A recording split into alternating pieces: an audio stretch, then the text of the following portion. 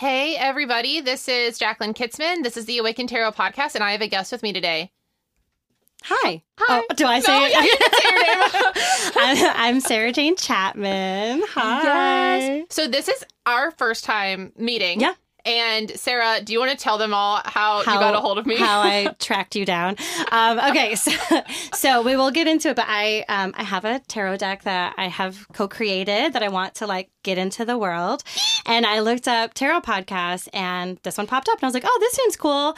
And I listened and I was like, yeah. And I was just really loving Jacqueline's teachings. I was like, this is awesome. And it was one of the episodes where she does the dream interpretations. Oh, hell yeah. Yeah. And so it was at the end, and it had this vibe too. I was like, so I live in Nashville, and I was like, this person I feel like lives in Nashville. And at the end, you're like, okay, so you can email us at awakentarotnashville@gmail.com. And I was like, And I was like, I cracked my knuckles, and I was like, okay, so we're going to be friends, and I'm coming on your podcast. No, you did. Well, then you emailed me, and I was like, I looked at the deck. So first off, I looked at the deck before I responded to you. I looked through it because if it was awful or trash or if it wasn't something I resonated with or whatever. And then I looked at it and was like, this is one of the most beautiful decks I've ever seen in my life.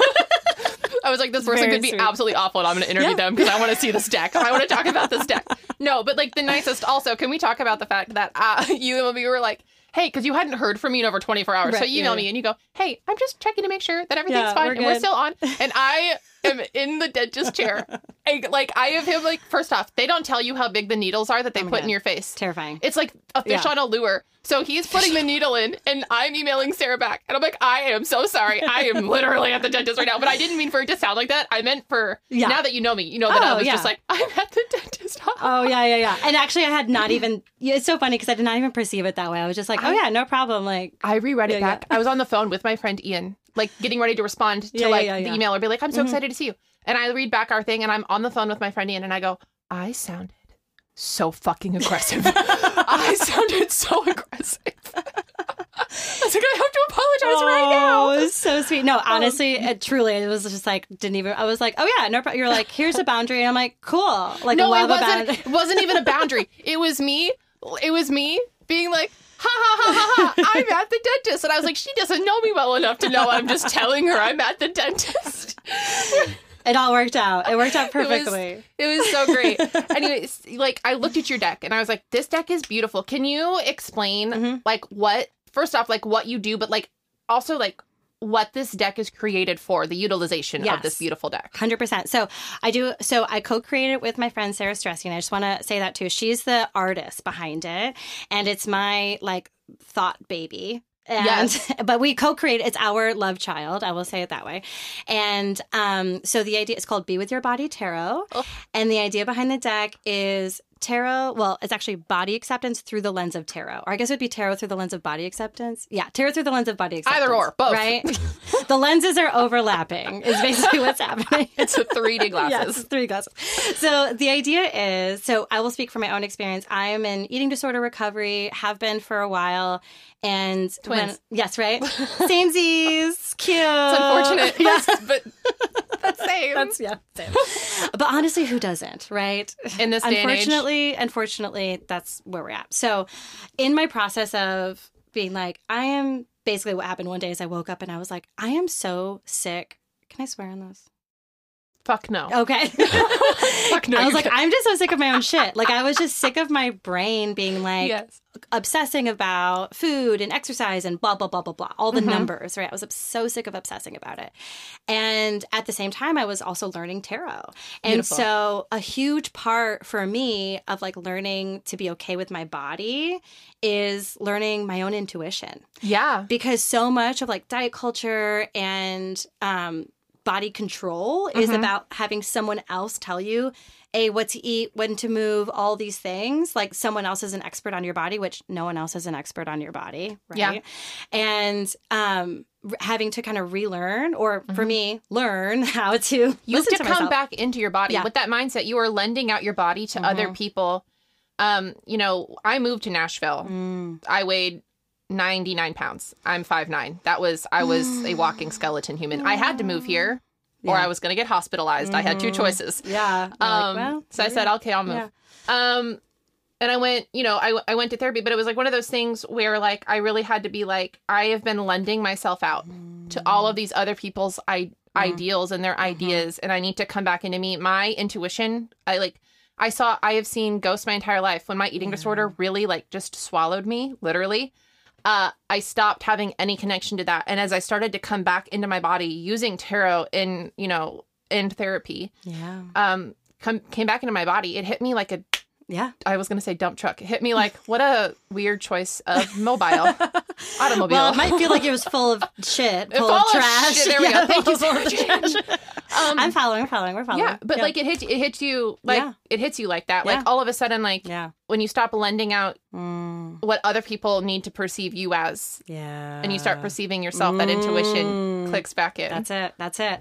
Yeah, and so for me, tarot has just been such a great tool to strengthen my own intuition, right? Because like as I was learning it, I would pull a card and I'd be like, I feel like it means this, and then like I look it up and I'm like, oh, it does mean that, and it was validating. Yes. It was really validating.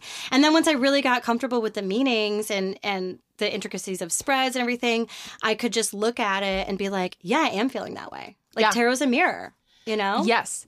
It is a mirror. It's a mirror. It's a mirror. Yeah. Yes, it's very surprising, I think, when people pick up a deck. Surprising to me, the first time I got a deck, mine was gifted as a joke. The joke was on the person who gifted it to me. Right. Because here we are now. Because it was, what is that TikTok trend when it's like, well, this is going to be my personality for the rest of my life? That's exactly what happened to me. There are worse personalities. There are worse personalities.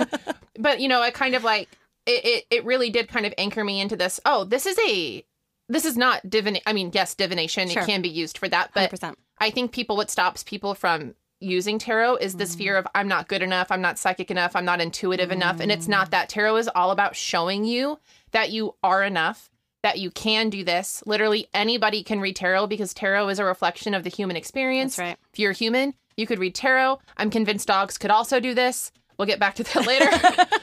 We'll get Rue in here and see what she could do. We'll let her pull some cards. Yeah.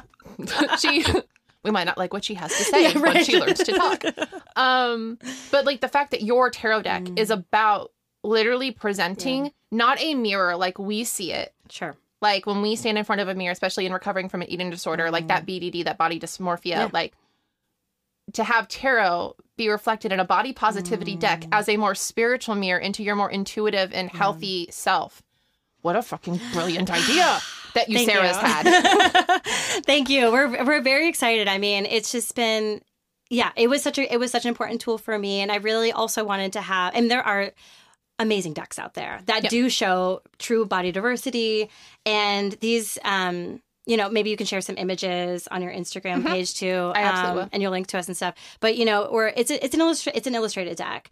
But we really worked on having some body diversity in there. There's large bodies. You see like belly folds, there's amputations there's like, we really wanted to show, a variety of body experiences. So you were so sweet, and you gifted me one of the sample decks. Yes. Can you tell them what you told me about why this is like one of the original sample decks? Like, because I just think that's so beautiful. Okay, so shout out to my co-creator Sarah, because I was like, okay, so this deck is physically thinner because it's just like I said, we just need to look at the colors. And I was like, and the people are thinner. I told her to make everybody fatter. Beautiful. Because I was like, we got to get some fatter people. And we probably could definitely continue to make people fatter as well. But we wanted to show some fat bodies on there, and there are some fat bodies in there. Perfect. So makes me so happy. It's important it is a beautiful deck, and I love that. And I love that you advocated for it. Yeah. First and foremost, like it's very hard, I think, for artists to take their work and like as something that they're creating and be like, and see like when something needs improved in that way. Yeah. And it just shows that like you weren't, it's not an ego project. It's Oh no, she did a great job. I mean, and you'll see like these illustrations are gorgeous. They're gorgeous. Beautiful. And we were really intentional about the colors, and there's like herbs and plant medicine within a lot of the cards. I mean, it's we put a lot of thought into it. Like a lot of thought. A lot of thought. You wrote the guidebook for this. Yeah, so I wrote the guidebook, and I also recorded meditations for each of the major arcanas. Yes, so. And our collective reading is a major arcana, and we'll get to that at the end, and we're going to compare both of the cards to that and talk about it. And then we're also going to put a meditation you've done for the death card. You're welcome. At the end of this, at the end of the episode, and it's going to be absolutely beautiful. I also want to tap in for a second, and I want to talk about when you were writing this guidebook, right? Because a lot of like the meat in teaching people about tarot is about creating a guidebook that doesn't incite fear and anxiety. And especially when you tie that tarot deck in with body, you know, eating disorders or diet culture or stuff like that. So talk to me about the process of writing that guidebook. Sure. So, I mean, I've been doing this work. I call it body connection work. Beautiful. Body acceptance can sometimes feel like a really tall order for a lot of people. Yeah. And I mean, body neutrality is also, I love body neutrality as well. Body positivity, also a very tall order for people, and also has gotten really co-opted. It's like very like toxic positivity, right? Yeah. I don't love it. So I love to say body connection, right? How can we connect to our bodies? I love that. So I'm a yoga therapist and a body worker. And so I work individual with people mostly, and actually work at three different populations of people. So one population, I work at a neurotherapy clinic in Brentwood, Tennessee. Shout out Neurotherapy Nashville. And so we've got occupational therapists, we've got physical therapists, speech therapists, and I do yoga therapy and body work. We mostly have stroke survivors, people with neurological conditions.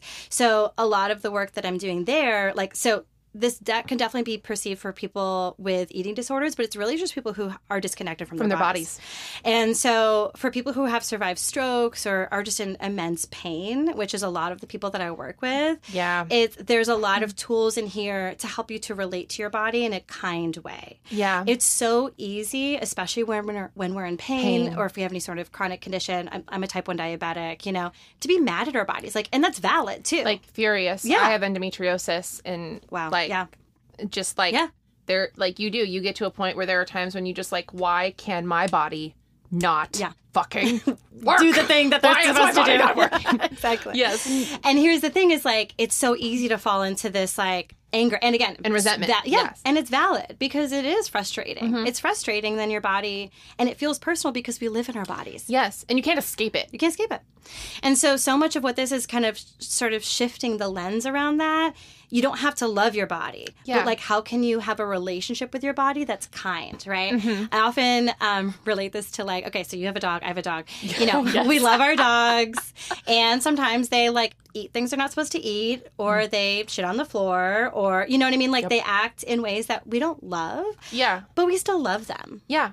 And it's like, and can we have extend that same kindness towards our bodies? Because our bodies, we are not our bodies, we live in our bodies. Yeah. They are living beings, and they're going to act in the way that they're going to act. And I think there's this like illusion of control that we have control over bodies when we really don't. Yeah. And if you have a chronic condition, or if you've like survived some sort of like medical event, that's very clear. Right? You're like, oh yeah, I actually don't have control over it. Not really. You know? You just kind of live in it, and it can feel, it's a very like trapped inside type of feeling where like, and a lot of people, because of society, patriarchal, systemic, whatever, it's a lot of it is ignore your pain, push it down, be productive despite it. So you're like, not even just on a personal level, like you're in pain, like societally, you don't have the space and grace. Yeah.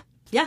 And so so my hope and wish and goal for this deck is that for folks, and honestly, this could literally be anybody, right? Because it's like, we all have bodies, and one of our listeners is just a brain in a lab. Yes. How dare you? This person is just a ghost. Shout out to the ghost listeners. Which you probably do have ghost listeners. Oh my God. I hope that I do. I hope that 80% if you're of the a ghost, people. You remember having a body, you know? And if you don't, then this deck is for you. Yeah, exactly. So we all have bodies. We're all going to have these experiences around our bodies. My wish is that like folks can use this deck as a tool. They could pull a card, read my interpretation of the card, and there's always an affirmation attached to every single card, and then that can just give them a little bit of insight and hope. And I have found so much healing in just ritual of like, I do like, it's me pulling a card every day is linked to my daily meditation. And it's just like, I'm telling, like, so I have this like cushion in my room. I like sit, I pull a card, right? And it doesn't have to be this whole thing. It like, the whole thing takes 15 minutes, right? Yeah. I sit down, I pull the card, and it's like, my body, like then, since I've been doing it for so long, like kind of goes into this like calm state, right? It's like my nervous system just relaxes a little bit. It's like you've Pavloved your body into calmness. Exactly. And then I'll like do, and sometimes it's like if things are happening for me, I'm feeling, and then I pull a card, and that's the thing that activates my crying that needed to happen, or activates my like screaming that needed to happen, or whatever. Well, I love that. You know, or laughing. Yes. I mean, so many times I pull a card and I'm like, no, and then I pull another card and it's like a similar meaning to the first card, and I just start laughing. I'm like, got it, heard. You know, thank you, Tara. Yeah, for sure. You know, no, I love that, and I love that. Like, I love so much that like. Even, like, the acknowledgement and, like, the use of this deck, too, like, feeling our bodies, feeling our feelings, like, straying away. Like, I feel like there is so much, especially in the spiritual community, this emphasis on, like, toxic positivity where, like, I think people with chronic illnesses, a lot of the time, that's really hard because in toxic positivity, there's this idea that you manifest your pain. If you think negative thoughts or you're sad or something like that, it's your fault. It's your fault. Yeah, it's not your fault. It's not. It's not. Like, you cannot manifest your way into illness or sickness. It's like that's not a thing. Yeah. So like, I love the idea of you using a deck like this or using a practice like this to connect into your body and allowing yourself to feel feelings like, today I am angry about this. How can I connect with that anger and make it productive? Today I'm sad about this. How can I make that sadness cathartic and productive? Exactly. And the same with happiness and laughter altogether. Sure. Beautiful. All of it. Yeah. And this thing too, and I think it is also part of the guidebook, because I talk about how this is the deck is called Be With Your Body, but so much of it is also about just like not all of the cards are about your body because it's kind of like the river, you know, the streams into the same river, right? Because often when we are disconnected from our bodies, that also makes us disconnected from our intuition and our emotions or whatever. And it's like, what can you pull in? Yeah. And then it's like that, then other things get aligned. Does that make sense? You're absolutely right. Yeah. And that is the reason that when we are looking at just moving through the tarot, that's why we go to Magician before High Priestess, because you have to be anchored into your physical body and learn how to use that body before you can access that intuition. That's it. And if you are feeling frantic or off kilter or not at home in your body, then reading tarot with that more like unbiased or calm lens that you need to be able to interpret for yourself, it's going to be a lot harder, which is why like eating food, being full, drinking enough water, feeling comfortable wherever you do. If your comfort place is not sitting at an altar pulling tarot cross-legged on the floor, don't read tarot there. Pull them at your kitchen counter. Pull them at your kitchen counter. Pull them in bed. I pull tarot from my bed all of the time. In fact, I record most episodes of my podcast in my bed. Yeah. So there you go. Well, what's your Pisces? Pisces rising? I'm a Pisces moon. Yeah, that's it. There it is. My Leo son and my Pisces moon are like, you will do everything from your bed and you will be wrapped in a towel. Thank you. Literally, one of my best friends is a Pisces sun, and she calls it towel time. And that's what it's like. I didn't realize this was an aspect of the Pisces nature, but I relate to it really hard. I perceive it this way, and it's just always so funny. Like we basically lived together for many, many years, and she was like, I need a solid like 30 minutes post shower to just be in a towel in her bed, reading, phone, whatever. Yeah, you do. Yeah. Yes, that is literally my every Tuesday and Thursday night. If I don't have a tarot reading, you will find me post shower in my bed. With on TikTok or towel with my time. book. Towel time. Yeah. Which is funny. I'm pulling it back to tarot, you know, that Pisces is connected to the moon card. Yep. Right? And this is like, okay, so how can I like kind of sit with this space, right? Because the moon is about like the unknown. Yeah. You know, it's like there doesn't need to be structure. There doesn't need to be, you don't even need to know what's going to happen next. Like, how can you just like have this like, I mean, I think it's honestly, I wish I had towel time. My little like Libra sun, Libra rising is like, I want to do this. I want to do that. I want to do this. I can always like fill time very easily to a fault. So I can also fill time easily to a fault, but most of that time is towel time. Yeah. I love this. Most of that is me sitting down. But yeah, so like feeling comfortable in your body, like if you were pulling cards from a place of being your most comfortable, feeling your most you, that is when you're going to get your most accurate reading. Like you can literally... Anybody can read tarot from anywhere, doing anything, as long as you are doing it from a place of you, like not being afraid of yourself. You can pull tarot, and I say that you can pull tarot for comfort. I pull tarot from a state of 100%. Franticness all of the time.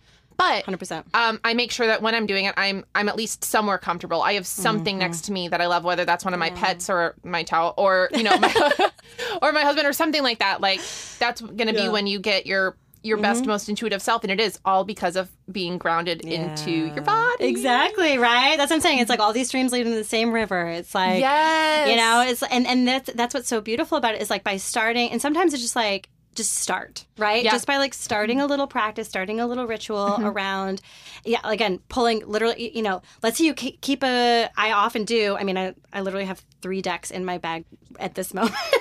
Oh, 2 of them are this deck, but 2 of them are this exact deck. But you know, like I keep decks with me, and I pull cards in my car. I pull, you know, I'm not when I'm driving. I would please drive safely. But you know, like I've definitely, literally this past week, my friend called me, was like having a rough time. I literally pulled into this parking lot, and then this person thought that I was someone that he was waiting for. Oh no! And he like pulled up and like unrolls, and I was like, can I help you? And he was like, oh, are you? I'm looking for whoever, Nancy or whatever. And I was like, no, please go. Are you Nancy from Craigslist? I was like, nope. And then I was like, rolled up my window. And then I was like, look, I was like on the phone with my friend. But I pulled over and I pulled some cards for her. And anyway, I hope that they found each other. I hope that Nancy and Craig from Craigslist and Craig's from Craigslist. What is happening to me? I've lost the plot. No, I love that. Pulling tarot. I pull tarot in my car all the time. I do it. I also have like an app on my phone. I don't read the meanings of it, but I have an app on my phone that I'll pull tarot. Is it the yellow one? Yeah, sure fucking is. It sure fucking is. I read this in person. I also do that too. So, and I do that especially like that's my laziness. Like I'll wake up and I'm like, my deck is so far away. It's across the room. And I like, and I just like pull it. I'm like, let's just have a check. Let's just see. And then I'm like, okay. It's my anxious response too. Yeah. And actually, I have formed a practice with tarot where I connect it to like my body, where it is a calming thing. Where if I'm feeling very anxious, I can pull it. Now, the thing I've learned about myself is I don't try to interpret the cards when I'm in a state of anxiety because it's not gonna work. Well, they'll be all reversed anyway. Sure will be. Yeah. But, you know, like, I'll pull cards when I'm anxious, and, like, it's kind of like, okay, like, these cards are here for me when I have calmed down to come back to them. Oh, my goodness. Like... I did there's a whole section in my deck about reversals. Because I have, like, I've had a journey around reversals. Reversals are one of my favorite things to teach. Talk to me. Yes. Okay, so when I first started reading, I was also, and it still exists, highly anxious, too. Hell yeah. And so I would get a lot of reversals, and I would think, and this is so much of my own, like, for me, my eating disorder was an expression of just my own self-loathing, basically, you know? Classic. But so I would just assume that I was like doing it wrong or there was something wrong, right? That it was bad to have reversals. So there was a time when I just like wouldn't read reversals. Like I would just flip it upright and just be like, let me see. Actually, how about I do this?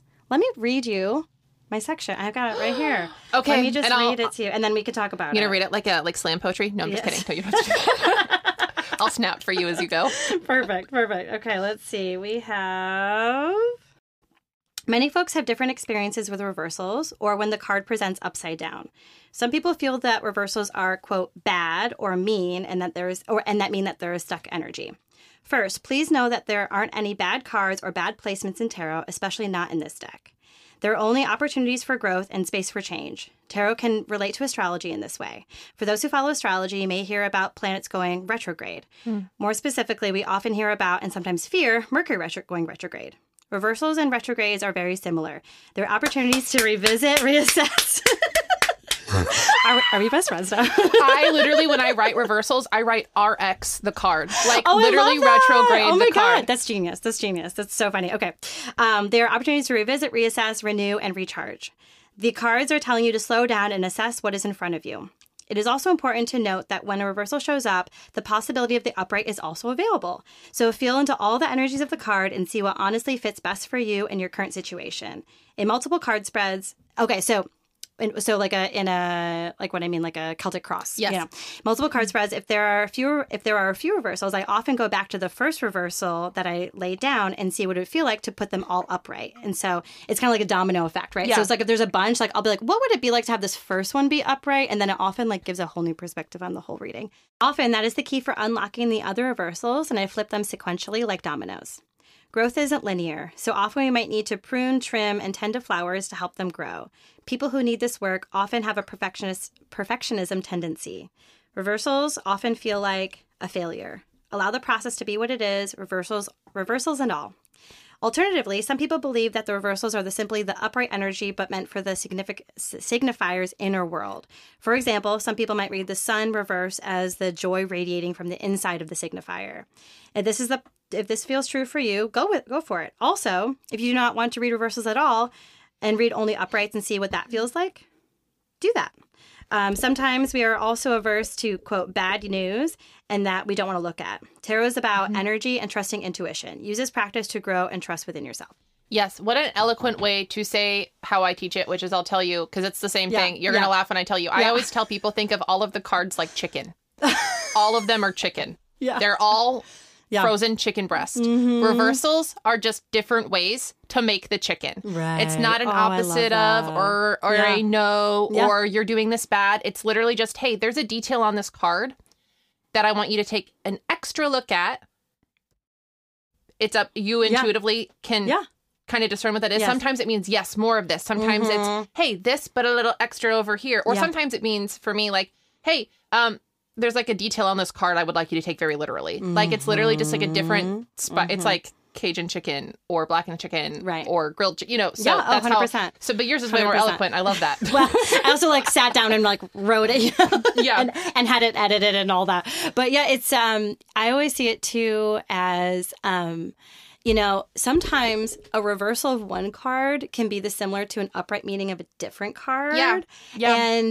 But the energy is different. You know what I mean? And so it's like, it's meant to be this specific card for whatever reason. There is a game. I don't know if you've played it. I've talked about it on the podcast before. So somebody on this podcast is like, we get it, Jacqueline, with the Mysterium. Have you ever played Mysterium?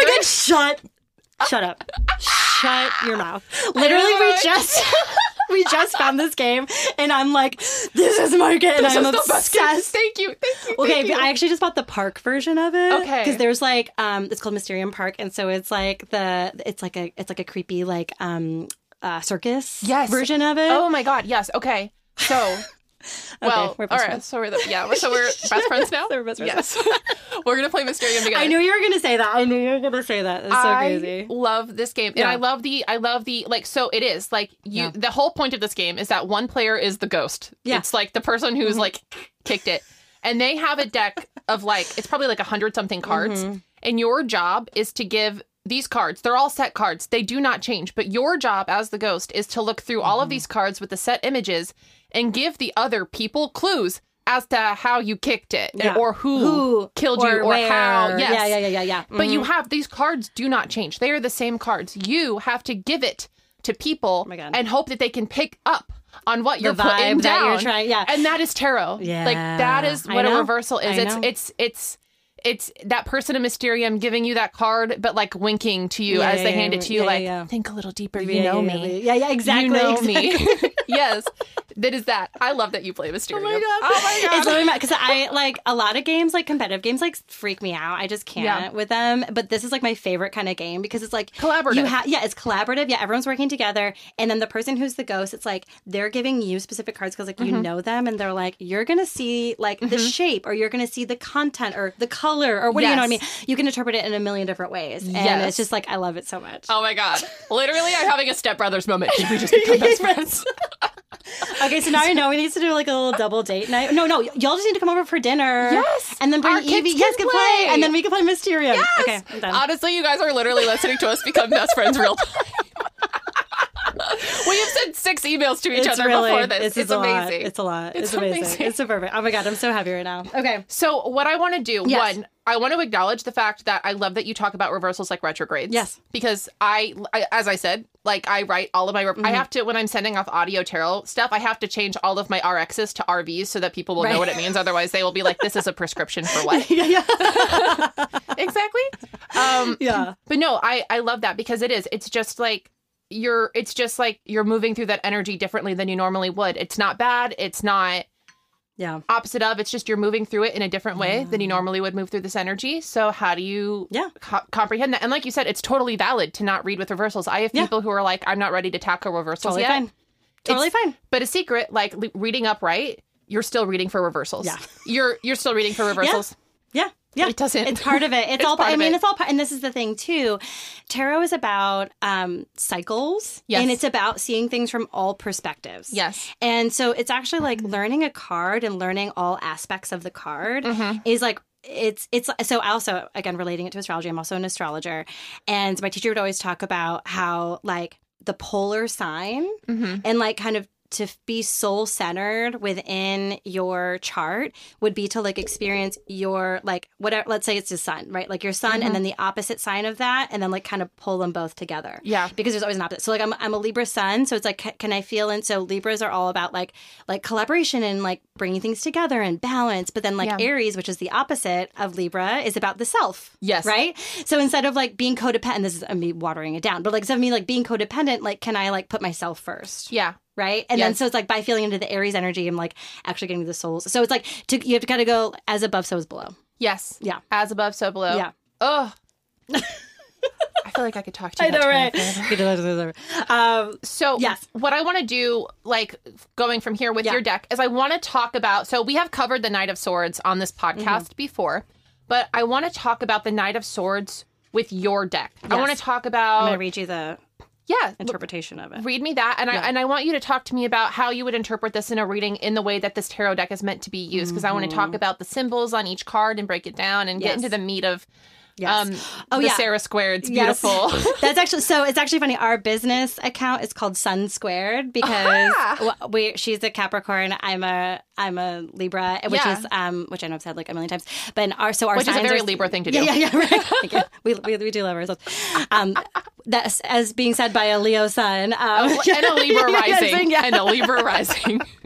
But yeah, so like our sun signs are squared to each other, but also Sarah, you know. So it was kind of our double. So first, I just want to talk about our suits. Yes, please. Oh, yes, please. I was going to have you do that too. Yeah. So our suits are connected to the body. So instead of pentacles, we have feet, and we relate that to, I mean, it's an earth sign, right? So it's like closest to the earth. And I also kind of relate to the chakras a little bit. Yep. So it's like root chakra, so family foundation, body, like literally your physical body. That suit specifically is really about the body. Yep. Right? You know, that's how I teach pentacles in general, right? Like that it's more body related than finance or business or career. Right. The money part, it's like, well, because it's like a facet. It's all related. Yes. Right. And it's because it's security, really. It's like, can you feel like safe? It's synthesizing and bringing all of the information from the previous suits out into your physical world, physical manifestation of it. That's it. Yeah. Yes. Ah! So good.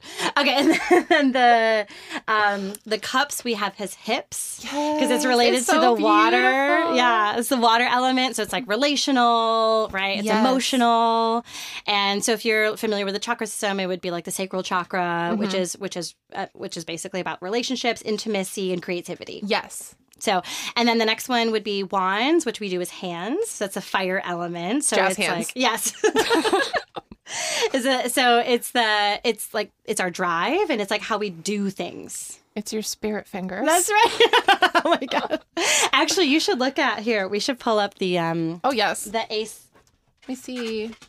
Look at, and actually yours are in order, so you could probably find it faster than I could. Huh, they were in order? Yeah, well. So, wait, they still might be. Yeah. So look up the ace of hands. I think the hands might be the last suit.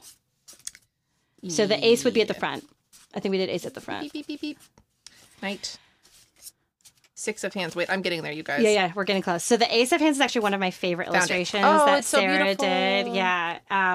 And I believe it's, patchouli is with the hand element. That's actually perfect timing. The hands we have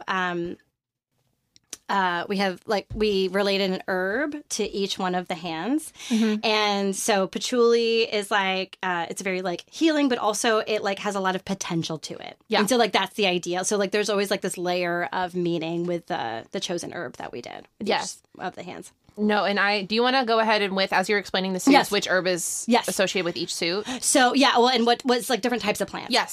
So with the feet, we did mushrooms. Yes. And like very like earthy, you know.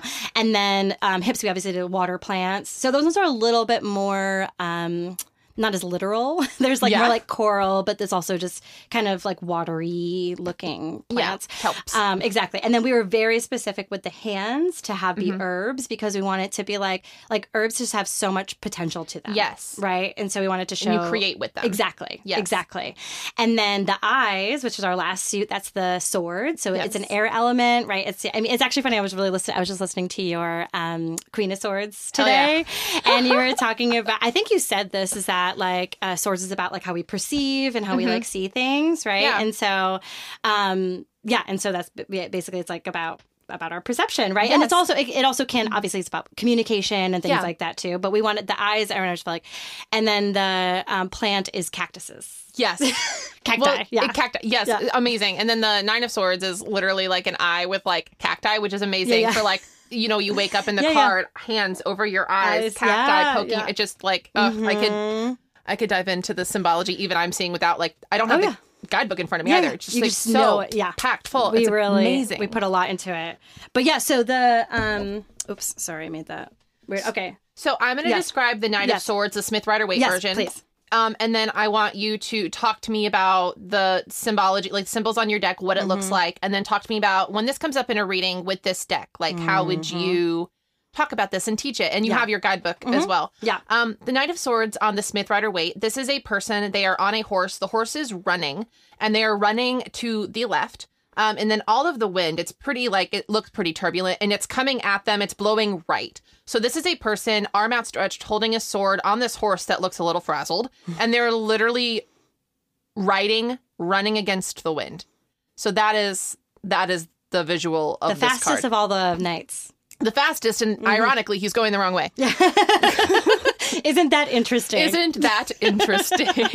It's going a little reverse. It's winds of change. It's literally like winds of change or fighting change or it's air and air. Knights are air and swords are air. So you're really kind of like whipping yourself around with this and trying to like orient yourself as things come at you. But you're the one that's actually moving forward. Like you're the one on the land that is moving. And a lot of times knights are kind of they're a more active part of the tarot. And when we're dealing with swords, we're obviously dealing with communication, written and verbal, how we perceive things, what we think about things. And so this is about our thoughts and about how our thoughts kind of shape our actions and about how that can either our thoughts can be kind of like that wind, right? And we can try to fight against them, or we can kind of try to calm our thoughts so that the moving forward is easier for us. So talk to me about how you feel about that. And I'm gonna so the card, the illustration that we have for this one, we chose different animals for each of the suits. And so for eyes, we have owls. Very Athena. Yes, exactly. Yes. Well, and the wisdom, right? Yes, you know, wisdom. And then as we were just talking about the Queen of Swords, yes. It's like, you know, it's the wisdom. I love you talked about the butterflies and I got really reading rainbow on that one. Yes, it was great. I loved it. So so this person is riding on an owl and they're like moving through some really tall grass. It's almost like they're like a tiny person, like flying on a Thumbelina. Yes, exactly. Oh my goodness, yes. I love Thumbelina. You know, it's so funny. Like the more we like get into the illustrations are done. We're at the printers. This is happening, but it's so funny because there's like continues to be layers. So there's an animal, like I said, there's an animal within each of the suits. In the pentacles, it's rabbits. Yes. And I actually talk about, I didn't even mean to do this, but I was talking about Alice in Wonderland as I think I did the page of pentacles of just like, oh, like what are you going to explore? Blah, blah, blah, blah. And it's just funny because I was like, oh, and there's a rabbit on it. And there's a rabbit. Like I didn't even mean to do that. That's just what happened. It's just like you're right. Like that's how like archetypes work in our brains. It's amazing. It just syncs up. Yes. So I'm going to read this because I think you're going to think it's funny. Because it's basically what you just said. So I'm like sitting there like nodding like, So it's like, I wrote this down so you didn't have to say it. No. It's so perfect.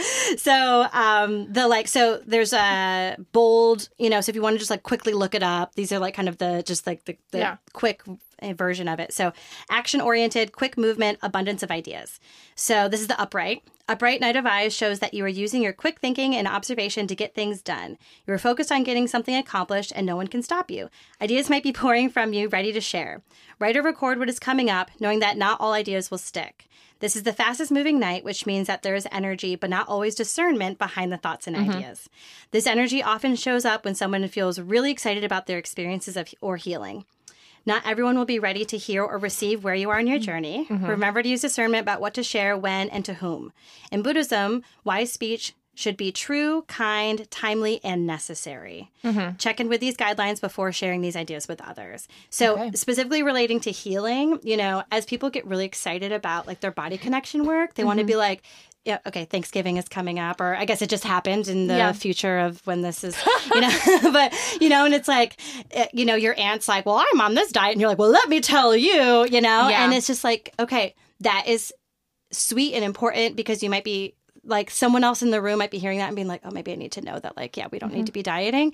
But also like, when is it appropriate? Is it necessary? And it's also self-protective too, right? Yeah. Because if you offer your opinion on something, you also like might open yourself up to unnecessary comments as well. And if you're not in a place in your own healing journey, like you may not want to open yourself up to that. Right. Like, yeah. And if someone is like, well, what about this? And you're like, oh, I don't, you know, it's like if you haven't gotten to that place where you know, it's like this person is excited and they want to share, but they don't always have the like skills, you know, or discernment, right, to really share that. I'm going to read reversal really quick if that's cool. So the reversal is mental block or mental fog. So when reversed, the Knight of Eyes tells you that you have all the energy and ideas, but are having difficulty harnessing or holding on to these thoughts. You may feel like a toddler chasing after bubbles, only to have them pop when you reach for them. This is a time to steady your breath and allow for ideas to flow through you when the time is right. And there's an affirmation with every card. The affirmation with this is, I steady my body so my mind can move freely. I love that. So the idea is behind having all the affirmations. If you were to like pull 3 cards, you could read each affirmation as like a whole thing. An affirmation is a really good way. I give people like little sayings, like with the 10 of Wands, the affirmation I give is like to remember this card, like it's I'm capable. I'm capable of more. I'm stronger than I think that I am. Like I am capable. So affirmations are a really great way to, rather than looking up meanings for something, the affirmation is a really good way to kind of be a starting point of, okay, how am I strong and capable? How am I able to do this? Like, how am I wise? How am I this? And like, it can open that up for you. One of the things I want to point out, like just like symbolically about this card. So I'm, as a reader, like I look at different decks, and the way that the way that an artist depicts something on a deck will kind of change how I read the card according to that deck. And especially this deck, because it's with body and all that. This person is on this owl and they are holding the wings of the owl, which I think is beautiful. And I don't know if you meant to do this or not, but to me, like when I'm seeing this, if I were to read it for myself or for somebody else, it's, you are so much more in control of your thoughts and your journey than you think that you are. You have so much more control. And the thing about eating, specifically eating disorders, is or any kind of disordered, you know, mentality in regards to food, is that it's a control thing. It's either lack of control or gaining or obsession about control. Obsession about control. Sure. And the fact here that this person has their hands on these wings, they're flapping the bird. They could steer it. They could steer this bird. Yes, I just think that's so lovely. What a lovely detail. It's like you could guide your thoughts. You know, it's like we can't always control them, but like where could we guide it to go? Yes. Yeah. Which meets so much of this here in the original card too, is this knight is running against the wind, like this that emphasis on like you can control which direction things are moving. Oh, it's so great. Thank you. I'm obsessed with this deck. Yay, I think it's so great. And most people on here, if you've listened to enough episodes, if this is the first episode you've listened to, hi. Welcome. But most people who've listened to this for a long time, I've talked about like just like my recovery with eating disorder. I've been in recovery, since 2015. Yeah. But I've had that was the same year I was a recovery. Yeah, because I'm fairly certain we're the same person at this point. It's a little weird. It's a little weird. Yeah. But since I was 8, I've struggled with this, and a lot of it is like it's nature versus nurture. Like how much of it is like it was raised into me, and how much of it is I was always going to struggle with this kind of thing. But you know, using tarot, using a deck like this specifically for working through that mental process, revolutionary. Yeah. It's truly revolutionary. Thank you. That means a lot. Thank you so much. Yeah. I mean, my goal for the world. So this is funny, not to bring astrology into it. What year were you born?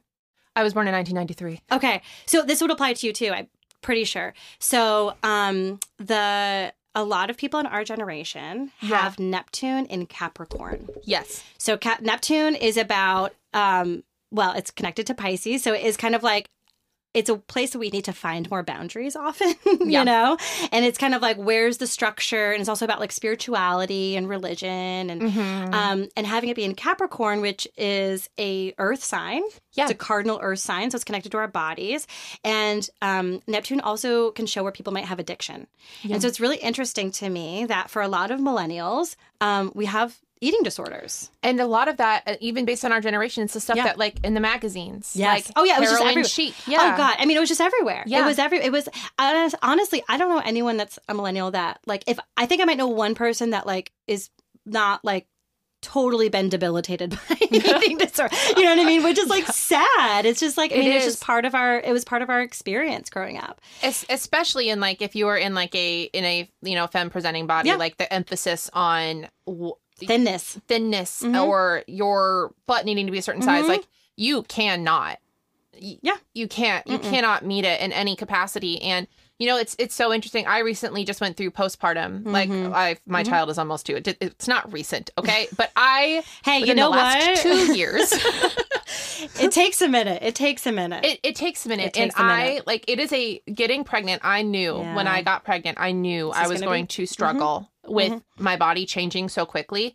And surprisingly, it was not the being pregnant that I really struggled with. It was the postpartum. It was so hard seeing your body become a wholly new thing. And it's only been recently that I've started to be like, you know what? Like I'm finding like, you find that appreciation for the changes. And you know, of course, like coming out of that postpartum cloud, it takes about a year really to come out of that. Throw a pandemic into there might take a little Lord might take a little longer. Lord have mercy. Yeah. I mean, also like these pandemic childlers, like. Yeah. It's just a whole, well, so I mean, not to get too, this is a tarot podcast. We don't need to talk about astrology the whole time, but. Well, no, I will talk to me about that. So it's really interesting. So my child was born in 2019. Yes. There is a conjunction of Saturn and the South Node. So the South Node is like the energy that our souls have like brought into this life. Yes. So it started in 2019, and I think probably your daughter was also probably born into it. I think it's just now. She's 2021. Right. So it may have like just like the conjunction would probably be like a little bit looser. Okay. Conjunction is 0 to, some astrologers would say 3 degrees. I say I consider up to 5 degrees to be a conjunction, which means that these two planets, even though the South Node isn't a planet, it's an asteroid, but these two like aspects are basically on top of each other from the Earth's perspective. And so Saturn is how we learn hard lessons. It's our boundaries, right? And so it's actually, that's why one of the reasons that a lot of astrologers kind of knew that something was coming up, because it's like there's this like collective energy pulling into boundaries basically, and things like things shifting and shaking up. Yeah. So a lot of these kids that are being born into it, their perception of the world is just going to be so different than ours. That kid, my daughter, call her that kid. Yeah. She has a stellium, 5-planet stellium in Aquarius. Like, bless it. Bless. Yeah. Bless you. Bless me. You can send me a priest for an exorcism. What house is it? I don't actually know. My husband would know. What time was she born? She's born at 8/11, February 1st. A.M.? Yep. Oh, so it's probably in her first house. Okay. Yeah. It's probably because that's right around sunrise. So it's like if someone is born in sunrise and their sun sign and their rising will be the same. Okay. And then it kind of shifts from there. Yeah. So it's probably first, if not second. But I'm guessing if it's a stellium, it's probably in the first house. I will believe you. I wanted my husband to like, I know enough about astrology. Yeah, to be in trouble. To be harm, to do harm. And not enough to do good. This is the problem. She gave in here. Yeah. Her big 3 is she's got a sun in Aquarius. Yeah. She is a Pisces rising. Oh, and then she's a Libra moon. Okay, so then it would be in her 12th house. She is, if you were to look up the definition of an actual human firecracker, it would be my kid. Like, so wait, what are the other planets? So she's got her sun. What are the other stars? Oh, you probably. I don't know. We'll get him. My husband knows. We'll It's get fine. him in here. Yes. I'll get him to tell you. We'll look at child. her. We'll look at your chart, at her chart over our next game of Mysterium. Yes, I'm not even fucking I know, kidding. I'm not even kidding. I'm very excited. I first off, astrology is always welcome in this podcast because it's related. Yeah, it's all related, and I even think like that collective energy is so important with astrology as well. Well, it's so interesting. So for this guidebook, I read this really awesome book called A Cultural History of Tarot by Helen Farley. I'm 99% sure that could be put in this. Anyway, it's a really great book. Basically, it's like she looks at this from a very, like, where does tarot come from? You know, it's like, we know it's like Italian Renaissance, sure. But it had kind of existed in its own way before then. It sure did. It's depicted in hieroglyphs in ancient Egypt. Well, okay. Can I read you an excerpt from it? Everyone's going to like be done listening to this podcast. No, I promise you they won't. So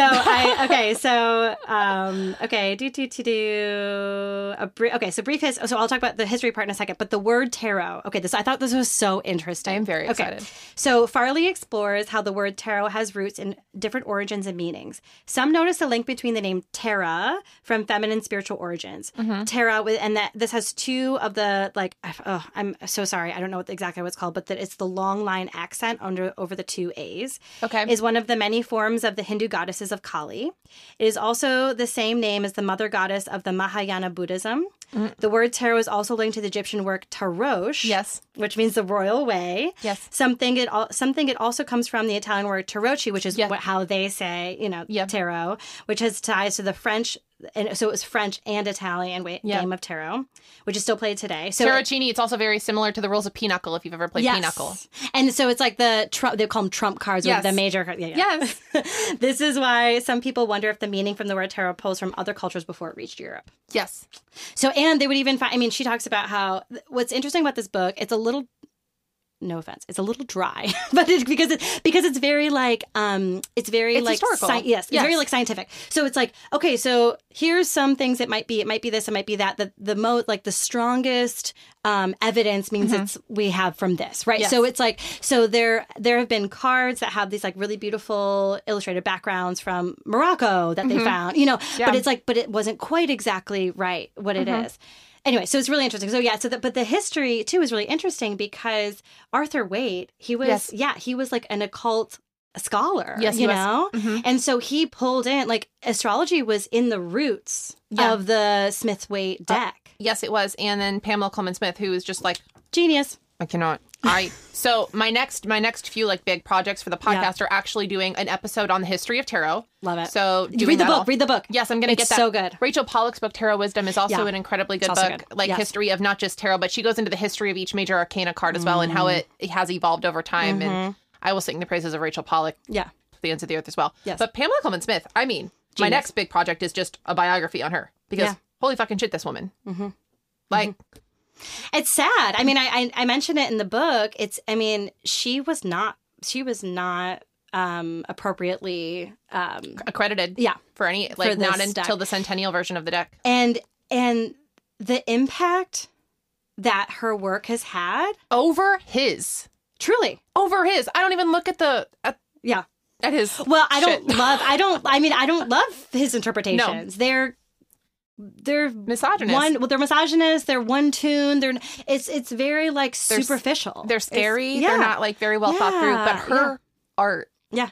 But that's where the meaning comes from. Yes, it is. It's the symbols. It's the It's so funny. I have I have biographies on Pamela Coleman Smith. I have like a book of like her explaining her thought process, and then I have the pictorial key to the tarot by Rider Waite. Oh my god! I need it, and it's not. It's fucking stupid. It's like. He's like, there's a sword in this. And there's a sword and what? And what, sir? Yeah. Like, no, it's just, and not to disrespect him, but like. Sure. Obviously we wouldn't be here if it wasn't for that. Yeah. But honestly, like the longevity of these cards is based on her art and just like her art and the stories that she's written in general. Like she's written like children's books. I had no idea. She wrote for magazines. Yes, I'll show you some. God. Gabriel got me some for my birthday last year. They are beautiful. Aww. Yeah, no, one of my big projects is going to be her biography and her creation of the cards. I love that. Honest to God, God's given human. Yeah. But so I Sorry, literally am gonna like, no, don't be sorry. This is my podcast that I could talk to you. The people are gonna be listening to, like, they're gonna love this episode. This is for all the people who wish my episodes were longer than 15 to 20 minutes. Special gift. No, it's amazing. This is the best. I want to talk to you about going into the collective reading. We pulled, and we specifically pulled from the major arcana because, Sarah, what gift do you have for us? So I recorded a 5-minute meditation per each of the majors, and this will come with. So if you pre-order the deck, which I'm saying pre-order, they will be in physical form early next year. Are they? And they're in the pre-order phase right now? Yes. If you send me a link, I'll put it in the show notes of this podcast. So and we'll have a little code that I'll give you too. I've got a little 10% off for y'all. So for your listeners, so if they're interested, then they can definitely use that. But yeah, so I recorded a 5-minute meditation per each of the majors because I found that's like that. That was also a huge part. That was also the same time when I was really learning tarot. I was really my husband's a meditation teacher. I was really getting into meditation, and I have found it to be, for me, such like one of the most impactful tools besides tarot itself, of just like sitting, whatever. So anyway, so yeah, I'm gonna give y'all one of the one for our death card. For death. I said we're gonna pull one from the major arcana and we'll compare it with your deck and we'll talk about it. We'll talk about the collective reading. It was death. One of the things, I recently had somebody reach out to me and like on the podcast, and I won't name drop her, but you know who you are and you know that I love you to pieces. She said that there were certain cards that just gave her the icks. Just gave her the icks. Sure. And she didn't specifically, wasn't talking about the death card, but like the death card is one of those cards that gives people the It's icks. scary. I mean, you say death, you're like, you know. But the amount of times that I have, and I tell this to people all the time, the amount of times that I have pulled this card for people or for myself and I've not died yet, it's a good track record. You know, this is card... also a pregnancy card. Yes. And I talk about that. That's how I love to see this card, because if you're a pregnant person, and not to scare anybody, there's a part of you that will die when you have your baby. It's called matrescence. What? Yeah. It's called matrescence. I learned about this recently. Oh my God. Sarah Jane, let me share. Please. So a very large part of me died completely. Yeah. After I had my kid. I am not the same person I was prior to kicking a kid out of my uterus. And that's a struggle. And it's a struggle for a lot of people who give birth. And it's called matrescence. Matrescence is this. I did not either until a month ago, and I'm really pissed about it. Matrescence is the psychological idea that from the time that you have, I mean, it starts when you pee on the stick and it turns positive. But when you give birth to this baby, your psychology changes. Your brain literally changes after you give birth. Your hormones are different. Your body is completely different. Yep. The way that your instincts are different. Your like health concerns are different. Everything about you is a whole new thing. Yep. And psychologically, you struggle with that. Yep. It's because it's a quick change. You go from living for yourself to being attached to a human who screams a whole lot. And so the psychological idea is that you're going like, I mean, the woo esoteric thing is like you're going from maiden to mother. Sure. But the actual term for it is matrescence. And it is the psychological, biological thing that happens to people who give birth as they become a mom. And it is a grieving process of your life before. It is a grieving process of your body. It is a grieving process and a mourning process of putting to burial all of the things that you were before. And people don't know that this is, I didn't know it was a thing. And so when you come into matrescence, when you come into that mother, that full mother thing, like it is that acceptance of the person that you are now. And it's really hard because partners don't experience this in the same way. Yeah. They do experience big change, obviously. They do. Yeah. But their literal body doesn't change. Physiologically and biologically, the things that are happening in your head after you birth a human, that's not happening. Yeah. It's true. And so it's this, it is an actual thing about connecting to yourself and becoming a whole new person. And it's a grieving process. Oh, 100%. I mean, that's why I love this card for that, because I feel like this is the card more even than the Empress. And the Empress is my birth card. I love the Empress. Yeah. But even more than the Empress, this to me is a pregnancy card, because it's like a part of you will die. And it's like, and then that creates space for something new to happen. Well, the most beautiful part of the death line in the major arcana is that it doesn't end in the death card. It ends in temperance. It ends in rebirth. Is that not just the most like I love it so beautiful much. thing in the world? And that's like yeah. That is it. Yeah. Like when you come through matrescence, you are like, yes, there are things you're going to mourn and there are things you're going to miss, but you really kind of become this new person and you settle into it and it's not scary or you start to give less fucks. You start to give a lot less fucks. I mean, and that's some temperance shit right there. Yeah. You know what I mean? We're just kind of like, yep, this is how it is. Just pouring. Yeah, pouring water. Fuck it. Yes. It's amazing. Yep. No, I love talking about seeing death as a card for birth because fuck.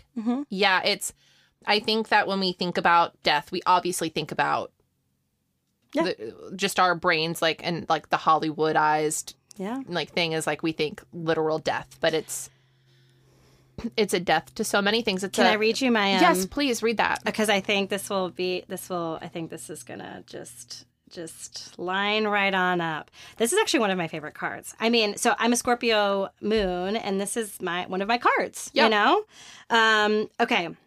So this is the upright and so I also go through. I forgot to say this in the majors. I have a lot more intro before the cards because a lot of the cards are connected to each other. Yes, they are. So Empress is connected to, Death is connected to the Emperor. Okay, yeah. Did you know like the number part of do you know? Okay, have you ever done like your birth card? Yeah. You know, it's like where you Chariot. Like yeah. Okay, love that. That's my daughter. Oh, I love that.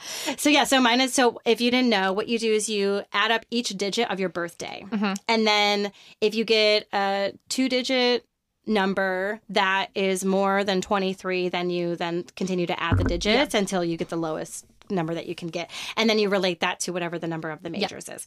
And so I actually did this whole series last January of like what you could do whatever your card of the year is. So you do your birthday but with whatever the current year is. In the same kind of way. And that's how you figure out your card of and sometimes people will get 2 cards, right? So let's say they got death, which is 13. 1 plus 3 is 4, then you get the emperor. Yeah. And so it's like there's this really beautiful connection. So I'll read that first and then I'll read the meaning. So the emperor is connected to the Aries energy, the beginning of the zodiac wheel. Aries is often as a newborn baby in the beginning of life. Death is connected to Scorpio energy and obviously symbolizes the end of something. Endings create space for new beginnings. They both show that new life and beginnings from different perspectives. So the upright interpretation of this card is endings and beginnings and change. Upright. Death reminds us that we have no endings. There are only cycles that end, which create space for new beginnings. In Hinduism, there's the trinity of Brahma, Vishnu, and Shiva. Brahma is the creator, Vishnu is the sustainer, and Shiva is the destroyer. We need all 3 to have a full cycle. In Western cultures, we don't always want anything to be ended or destroyed. The death card honors that part of the cycle, acknowledging that in order for anything new to arrive, something else must end. When this card arrives, it gives the space to grieve what once was, and you can hold space for what is to come. In healing, it's important to note to grieve who you once were when you started, like we just said, and to get to know the new you that is learning and growing. And so the reversal of this is resisting endings and resisting change. So in reverse, death is waiting and you don't want to let them in. Maybe there's a resistance to the change or endings. Maybe holding on to what you once were was comforting and familiar. It's time to release what once was and make space for what is to come. And the affirmation is, I honor and grieve what needs to be released. Yes. Amazing. Awesome. And I love talking about, hey, my card fell. I'm back. I love talking about the idea that one, like death is card 13 in the tarot. So that's how you get 4, 3 plus 1 equals 4. I love talking about those 2 things. One of the ways I teach the major arcana is I break it into triads. So not just the long rows, but we talk about the 3 card rows. It's like, it's so beautiful. It just like, just flows perfect. It's just perfect. It's so great. And I love the idea of connecting death to tarot because, so the way that I teach the Emperor is that it is the Emperor is a very stable energy type thing. Like when I think of the Emperor, I think oak trees and rivers and canyons and things like that. But the thing about that is that they still change. They still erode slowly. They still change with seasons. If you're thinking about oak trees, they still, water comes in and water comes out. And death is like that. Death is a permanent fixture in our lives. Things are going to end. And it's not the only time we're going to see them end because the world is also a full circle ending of something. So death is not it's our first chance. It's the first time we see something truly like come to a close. We learn how to deal with it there for the first time. And it prepares us for when we get to the world where we can have that level of disconnection to be like, this was meant to be. Yeah. Yeah. Like, so it's so weird. So as I shared with you in the beginning of the episode, I have a friend who died last week, and it brought up a lot of stuff. It's very sad. And this beautiful thing happened where the time in my life when I was connected to this person, that group of friends, we all reached out to each other, and we've been really like reconnecting over this. And it sucks so bad that it was over our friend's passing, right? That we actually wish that she could come, but now I'm actually going to be seeing these people for the first time in like 15 years. And so it's like, and I have this new, I have this new like perspective on that time, and death is so sad, and like noticing the thing that comes after it is interesting. It is. It's I call temperance the hindsight card, like the hindsight being 2020, and the death card. We aren't meant to be like, hey, this is fucking fun. right. Yeah, this is the best thing ever. No. It is hard. Yeah. But going through death, the thing that comes afterward is that clarity. Yeah. That clarity of, okay, it's the biggest, I call it the biggest contraction in the tarot. The biggest contraction to expansion is death to temperance. It's literally going from death is like you curl into even the tightest. More than tower to... Yeah. So, okay. I'm with you. So I would teach it as death is it's a true change of something. It is a complete dying to yourself in some way. Yeah. It's a complete honoring and like giving up of control. So true. I teach so justice relates to this, because when I teach justice in regards to like teaching the lines, I teach justice, and one of the affirmations I have for it is we all deserve death. Yeah. Because we are alive, not because we are bad or sinful or anything else, but because we are alive, we deserve death, which means that because things happen, they deserve to go through transitions, anything. So true. And when we get to death, we have to kind of curl up into the smallest ball, the darkest space. We have to come to our own feet. Yeah. And then temperance is like, boom, it's like a burpee. It's like, boom, into this big thing. And from the tower, I mean, when we're in the tower, we've already done like the dying to ourselves. We know what that looks like. The tower is an instance where we're not coming in to die and having that acceptance that we go through in the Hanged Man to get to death. Sure. The tower is more like getting rattled out of a place. Yeah. And then like coming down and being, and into the star and being like, oh man, how are we going to deal with this? Like the star is like after the crying of what happened in the tower. It's that deep breath. You go. I literally say that. Oh my, that's literally what it's. I have to say, I'm sorry. I'm screaming in your ear. I literally, literally in my star meditation, I say the star is that deep breath after a big cry. Yes. Get out of here. Literally anybody can reach her. Oh my God. Like, and you'll get like the same thing. Yeah. Amazing. It is that moment of like, okay, because it's not so much like a big rebirth from tower to star. It's that fucking happened.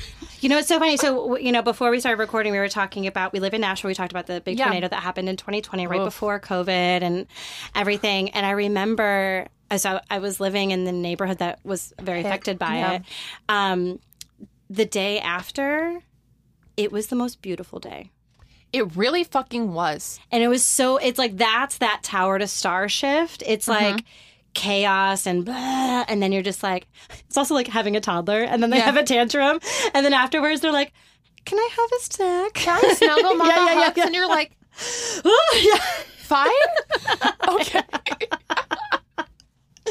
It's like that shift. It's like oh, it feels so good. It is so beautiful. So but like that, it's definitely, I think, like the tower to star is a much more gentle coming up, because you already know what you're doing. It's like you've experienced this before. I relate it to, I'm with you. Have you ever played like for those of us who have played Animal Crossing, it would be like going through the whole process of learning how to get all of the recipes for things, or learning how to unlock all of the things, and then your whole game gets deleted and having to start over. Like, it sucks that you have to start over, But this you've time already you done know. it. But you've already done it. This time you already know where to get all of the shit. Like it's annoying, but like you can do it. Yeah, but you can do. You already know you can do it. So death is you come to your feet. Yeah, and close down. It's so true. Yeah, I get that. I'm with you. I'm with you. That is that. I see that as and it's interesting too. I mean, it's past halfway, but it's not far from halfway through the majors. So yeah.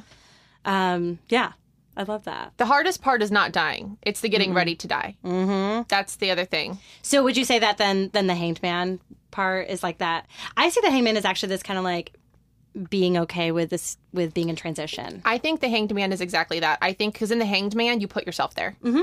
The hermit, I think, the going from strength to the hermit, I heard think your is, hermit episode too. That was really good. Yeah. I think that's the hardest transition, is between the 7 and the 9, because 7's for me when I teach her self-awareness, self-control, finding like kind of. I'm laughing because I do the same thing. You do the same thing. Yes, you see, and so like that's in the chariot. It's like you realize like I can't either like, hey, things are going good, but I can't continue doing this, or things are not going so good and I can't continue doing this. The whole point of the chariot though is all of a sudden having that awareness that you need to go to the next thing. Yeah. And then strength is, I relate it to like meeting the beast. Yea, though I walk through the valley of the shadow of death, like going to death, towards death with a friend, as a friend with what's coming.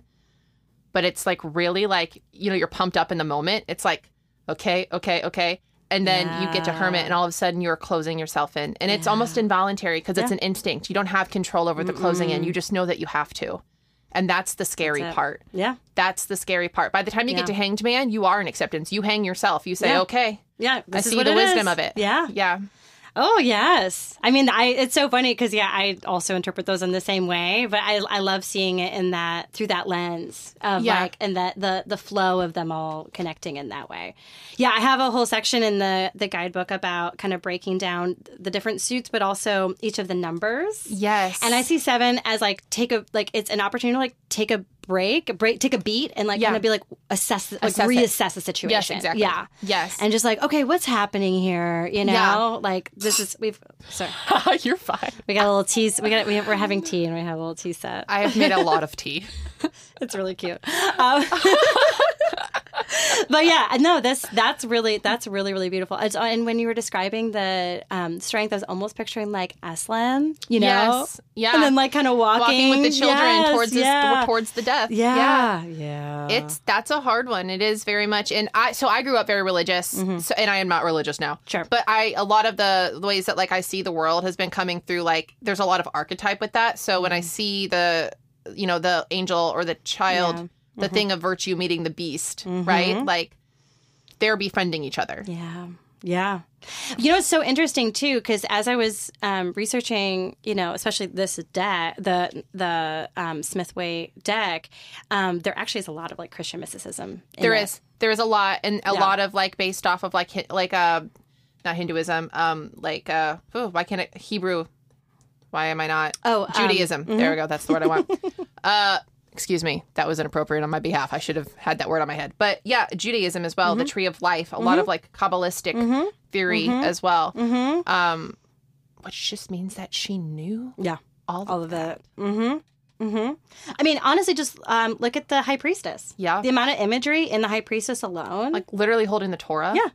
And then also having the crescent moon. Yes. I mean, it's just like there's just so much to it. No, just like she was channeling some shit as she made these cards. Just what a brilliant intuitive. We're gonna like literally start our own like a Pamela Coleman Smith Tumblr fan account. I'm here for it. I love it. So what I want to do with the collective reading is I want to talk about the energies with death. But first, I want you to describe your death card here. Like describe the flower. Describe. Yes. Okay. So we have a skull in the middle, and then marigolds are the flowers. Yes. I figured. And that was obviously to Dia de los Muertos. Yes. But also, I mean, and I know I mentioned in the last 2 readings, I've mentioned Hinduism and Buddhism. So like my husband actually runs a meditation center. It's called Wild Heart Meditation. So we practice a lot of Buddhism, and then I've been practicing yoga for 15 years, a very long time. I'm trying to do math in my head for a very long time, and so it's a very big part of how I try to live my life and perceive the world. And so a lot of these teachings all kind of inform it, and marigolds are also a very important flower in Hinduism. What do they signify in Hinduism? In a very similar way. So they're often used for Diwali, which is the festival of lights. So it's also kind of like a light bringing experience. So in the same way that in Dia de los Muertos, it's like a guiding. Yeah. Yes. And so it's kind of like you will be shown the way.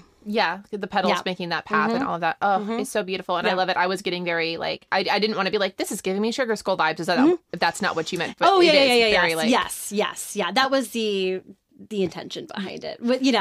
It's beautiful. Yes. So talk to me about, in a collective reading for the collective with that energy coming up so this episode is being recorded a week ahead. So this will be coming out the Monday after Thanksgiving. So we're talking about kind of that collective energy. For me, I would say, and speaking on the collective, taking death into account, being okay with coming to your feet, being okay with saying this is not, bowing to things that are no longer working, finding that this isn't for me. This isn't how I want to be, whether that's a microcosm of this literally diet is no longer working for me. It will not work. It's not for me, or this relationship or this way of being, coming to your feet and bowing to it and saying, I give it. Yeah. But talk to me about what you feel in that collective energy. Oh, I love that. I mean, also, because I always love around this card to zoom out and to see, the majors are in such a specific order. And it can show us this path of this is ending right now. And then the next card is Temperance. Well, it is Temperance. Yeah. And this, for this week, the collective reading, it'll come out Monday. So the episode for this week will come out tomorrow. It's High Priestess. So it's very much like peeking behind the veil and then going behind it. Oh my goodness. I mean, that's it too. It's it's funny. It's kind of what I was talking about with the astrology. It's kind of going into the depths of something to really experience what it is. Yes. And I love you saying what can you shed? What can you release? What's not needed anymore? Clean house, you know? Especially after being in the reverse world this last week, having the ability to kind of be like, those things are the final endings, and then going into death and being like, okay, we're really spring cleaning here. Yeah. What's not working, and then how can it's also? I mean, well, it's related to body image and diet culture, and we're in the throes of holiday season. So if you're coming off of a Thanksgiving where people were making weird comments about food around bodies, or people have been more or less seeing each other, but there may be, I have family members that I haven't seen in 3 years. Yep. I live far away from my family. Also, there might be people that you haven't seen. I'll shout this out. So I went to visit one of my best friends in Seattle a couple months ago, and her sister, who I've known this friend for a really long time, and her sister, who I've also known for a really long time, she came out to see us too. And she was like, I know she's been working on body acceptance stuff. Yeah. And she's like, there's a part of me that wants to apologize because my body has gained a lot of weight, but I'm not going to do that because I'm working on just letting my body do. But she was just kind of naming that's what she was feeling. Amazing. And I was like, awesome. And I was like, thank you for being honest. And it's okay wherever you are. Bodies change, and that's okay. Yeah. And so there might be people that you haven't seen, and their bodies may have changed, or your body may have changed, and that might feel really uncomfortable, or you might feel insecure about it. And so it's okay, so Thanksgiving is kind of the first big family part of the holiday season. All right, so what do I want to do moving forward? If it wasn't a great experience, do you want to do the next thing? Yeah, that's a great point. Revisiting if it wasn't a great experience over this holiday, do you need to put yourself in kind of the line of fire for Christmas at that point? My struggle has always been eating in front of people because I don't want anybody commenting on what I choose to eat or I choose not to eat. Sure. And my family, they will fucking comment on everything. Yeah. PSA, you never need to talk about anyone's body or food. You never have to talk about it. Never mention. Don't mention what's on their plate. It's not your business. Even if you think you're being helpful or you think you're being this is positive. No, it's never helpful. Even in regards to, and I think people forget this, people can serve themselves. You don't have to say, try some of this. I need you to try some of this. Definitely try some of this. No. Don't do that. No. Let them know. You can say overall, hey, all of this food is here. Please help yourself. But this is really good. Yeah. Yeah. This thing is really good, and I love. If you wanted to try it, you could. Yeah, but you don't have to. But you don't have to. You never want to be you have to try this right now. Yeah. That freaks me out. Yeah. I hate that. That's fair. Yeah. That's the thing is we're all coming into family experiences. I don't know if you feel like I don't live near my family. I love my family very much, but I haven't lived near them in a long time. And sometimes when I am back with them, I feel like I'm the age that I was when I left. Yeah. You know, it's like I revert. Yeah. And I'm like, what is this? And so, you know, people are coming into family experiences with all sorts of stuff. Yeah. And, you know, just be kind. And, yeah. And if you're feeling like this is not the thing for you, then like, don't do it. You can change your mind. You don't go. Yeah. Don't go. Yeah. Or coming in being like, I want to make sure that I have a friend or a partner or whomever to help. Or it's like, I'm going to go into this family experience, but my boundary is that I need to make sure that I have a living or like a sleeping space that is mine or whatever that you can go revert to, or like that you're able to like leave and go for a walk if you need to. Like, what kind of boundaries do you need to set? A really favorite of mine, and unfortunately, like I have a lot of different issues. My family is very complicated. Sure. One of my things is that I will schedule meetings for myself. Hey, I have to take a phone call at this time to this time. There's no call. Yeah. I used to do this when I was dating. I would be like, when I was like, because I met my husband on Tinder, shout out. But like, yeah. But so when I was like kind of doing that for a little bit, I would like, first time I meet someone, I'd be like, oh yeah, we can meet this time. But like, I had this like appointment at this time. So like, we just have to be done by that. You can get out. Yeah. And I never did. And then if like, but then if I liked them, I want to hang out longer, I'd be like, oh, I don't have to do that. And then you can keep hanging out. Yeah. No. Give yourself an out. I love that. Give yourself an out. That's what I do. And my sister uses it as well. It's just a really good way to like, people are more likely to question you and your boundaries. And if you feel like you can stand up for yourself and defend yourself, just saying, I need space, do it. If you are like me and you are terrible at boundaries, you just say, I have a thing. I have a meeting. I have to take it. And goodbye. I'll see you in 45 minutes. And it works. It's a really good way to get yourself out of a thing, and it's planned ahead. And you can do that the same thing with like, hey, I can come to this family gathering for this amount of time, but then I have to go. Yeah. Oh, you know what? Kids are so great with that because it's like, my child needs a nap. I need a nap. And then I take a 2-hour nap too, where I'm when just the baby sleeps, mommy sleeps. That's my boundary. When I was like pumping and breastfeeding for a while, and when we go visit my family, I didn't like pumping, but I would use pumping as an excuse to like get away. I'd be like, I have to go pump. Oh my God, I blame my daughter for everything. Yep. Sorry, kid's not in a good mood. I can't come. Not really. I mean, but children do that for you. Yes. Gifts. And you only get that until like a certain age. Yeah, and then they'll call you on it. Yeah, and then they're like, 10. Yeah, and like, don't you need a nap? They're like, no, mommy, I am 10. Yeah. Sarah Jane. Yes. This has been Jacqueline, one of my favorite episodes ever. This has been so What a fun. special treat. Thank you so much. Thank you. And thank you, guys. I got my own sample of this deck. As a little gift. Enjoy my Instagram feed for the next 7 years.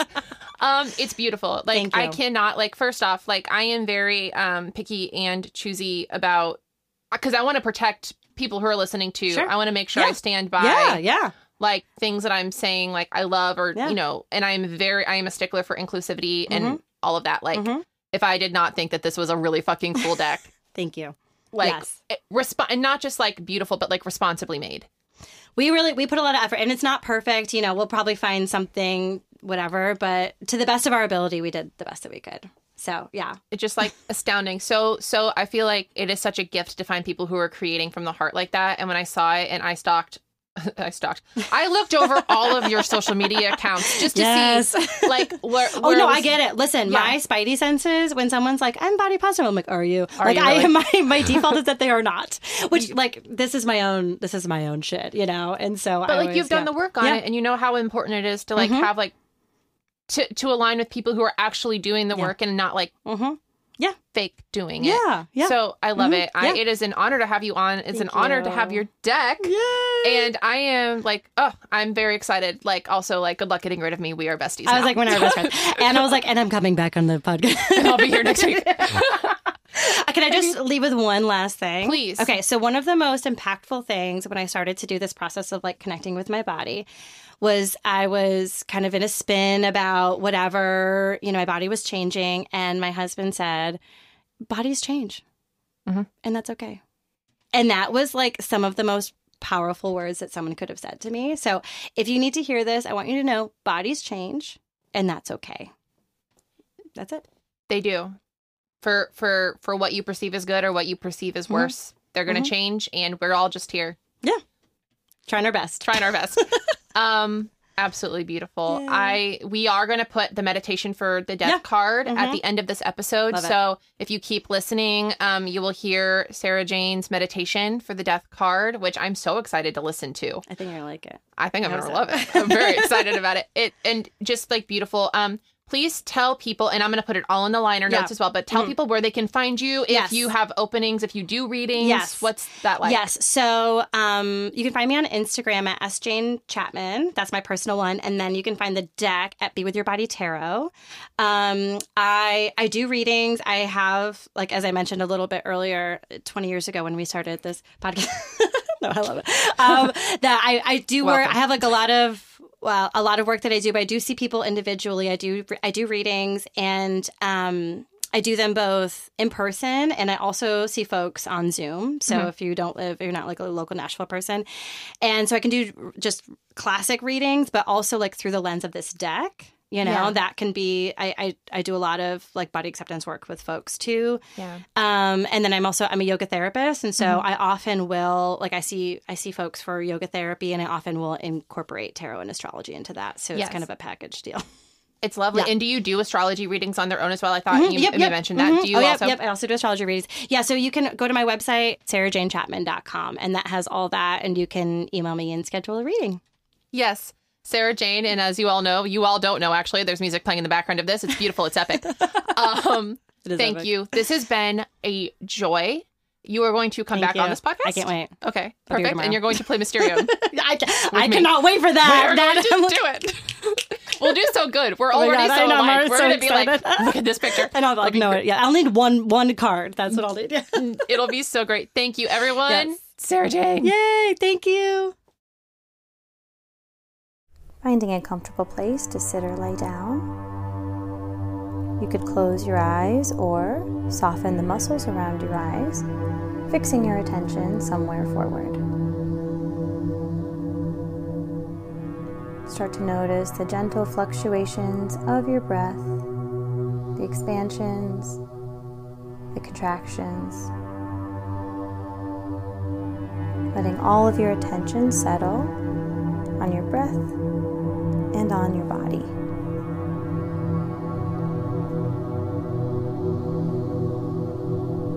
This is a meditation on the tarot card Death.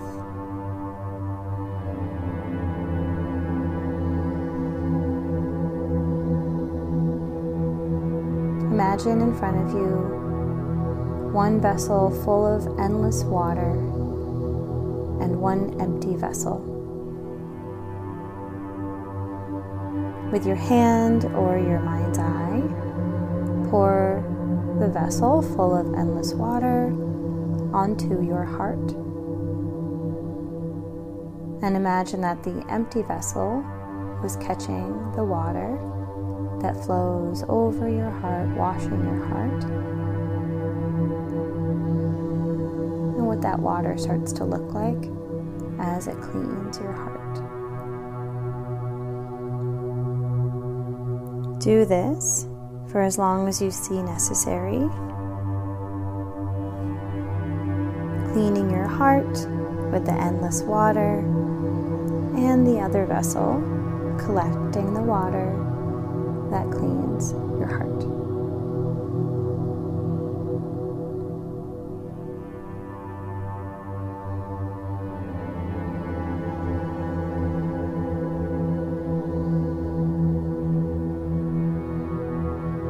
When you're done, noticing the water that has cleaned your heart,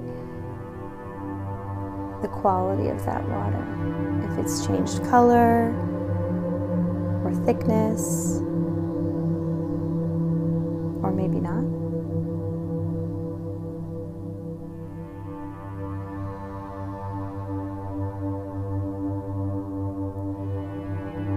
And then take that water, the the one with bits of you in it, to a garden bed. Again, in your mind's eye or with your hands, pour that water over the garden bed that is filled with seeds of your choosing.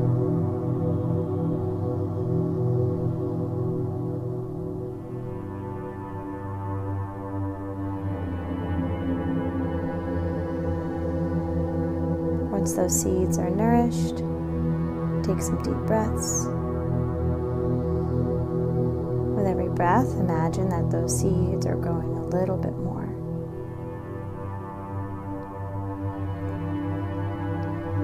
The death card reminds us that every beginning comes from some other ending. That without endings, we have no beginnings.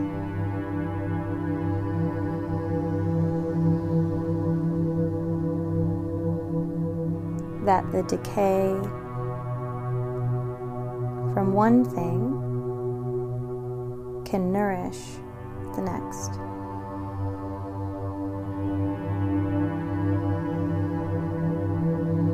The affirmation for this card is, I honor and grieve what needs to be released. I honor and grieve what needs to be released.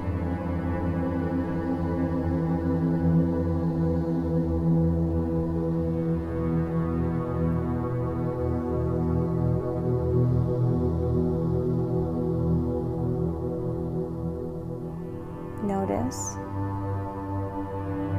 the plants that have grown.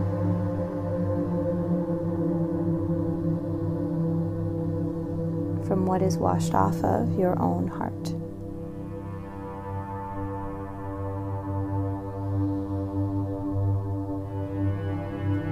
Carry this with you wherever you need to go.